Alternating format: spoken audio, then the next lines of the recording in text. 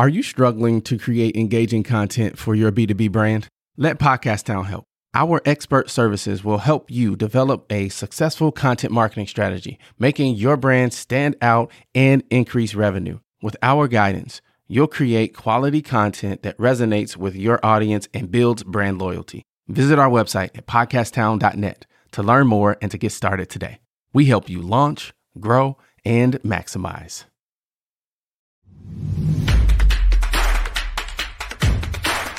Oh yeah, oh yeah, can I get a oh yeah, can I get a... You're listening to a mini episode of the Enterprise Now Show, where we change lives through enterprise. So I teach this technique in my coaching platform, the 10-Hour Entrepreneur. I teach this thing called an open cycles inventory. And what I teach people to do is just exactly what it sounds like. You're just going to take an inventory of the open cycles. Now, the first time you do an open cycles inventory, it's probably going to take you 3 or 4 hours if you're doing it honestly and correctly and you're doing it thoroughly. And the way I recommend most people do it is with a whiteboard. That way you can kind of step back and see everything. Don't ever do it on a computer or a laptop or a tablet or a phone. You need to do it where you're writing with a pen or a dry erase marker. And you're writing all this stuff down. And you're going to list every open cycle in your life without trying to categorize them or think about them or overanalyze them. Every single thing. You just write on a whiteboard. When you think you're done with that, I want you to call your wife or your husband or your business partner or your assistant and have them review that list with you and say, what did I miss? Because you missed some stuff because your subconscious is suppressing it. Or your conscious mind is suppressing it, but your subconscious mind really knows that you take it to your pillow every night. You just don't think about it. And then you'll add even more. And when it's all done, now you've got this big, long list of all these open cycles. Then the second step is you're going to take that and divide that list into 3 categories. The first category are cycles that you can close immediately. Like by the end of the day, these things can go away. The second part of that list are going to be cycles that you can close within a few weeks, but you certainly can't close it today. And then the third and final part of that list is going to be things that's going to take a lot of time and planning, maybe even help from a third party that you're not in control of to close. Like if you're refinancing your house and that's on your open cycles list, you're only in charge of so much at whatever point. You're waiting on appraisers, or you're waiting on inspections, or you're waiting on the mortgage guy. That goes in the third list. Once you have all that done, you start checking off those things in that first part of that list.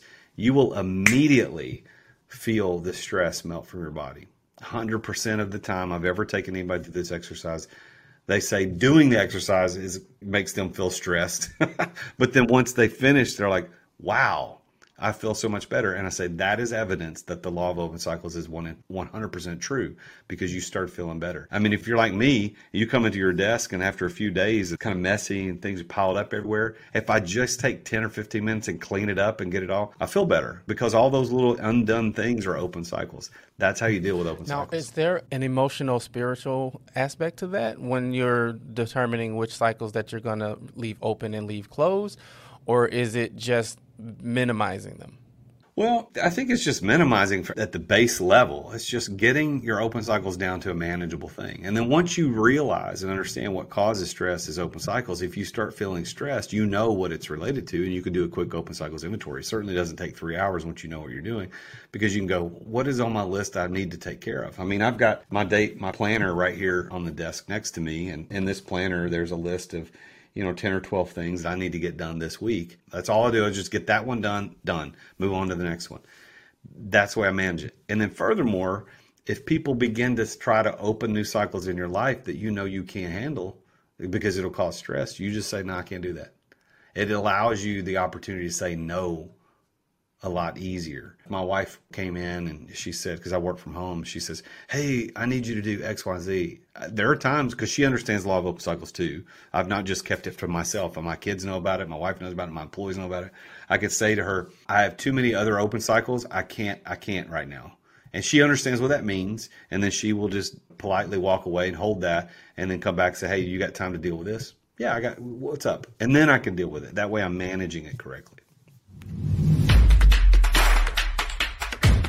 Thank you so much for listening. If you got value from the show, all I ask is that you share it with one other person you think would also enjoy the content. And we would love to connect with you on social media as well.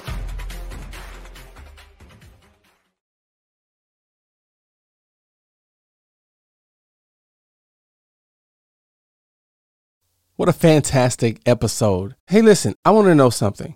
What is the top concern that you have in your business? Is it sales? Is it marketing? Is it finance? Operations? Shoot me an email, mayor@podcasttown.net. I want to start a conversation around these areas of business and how we can work together and help each other shine even brighter.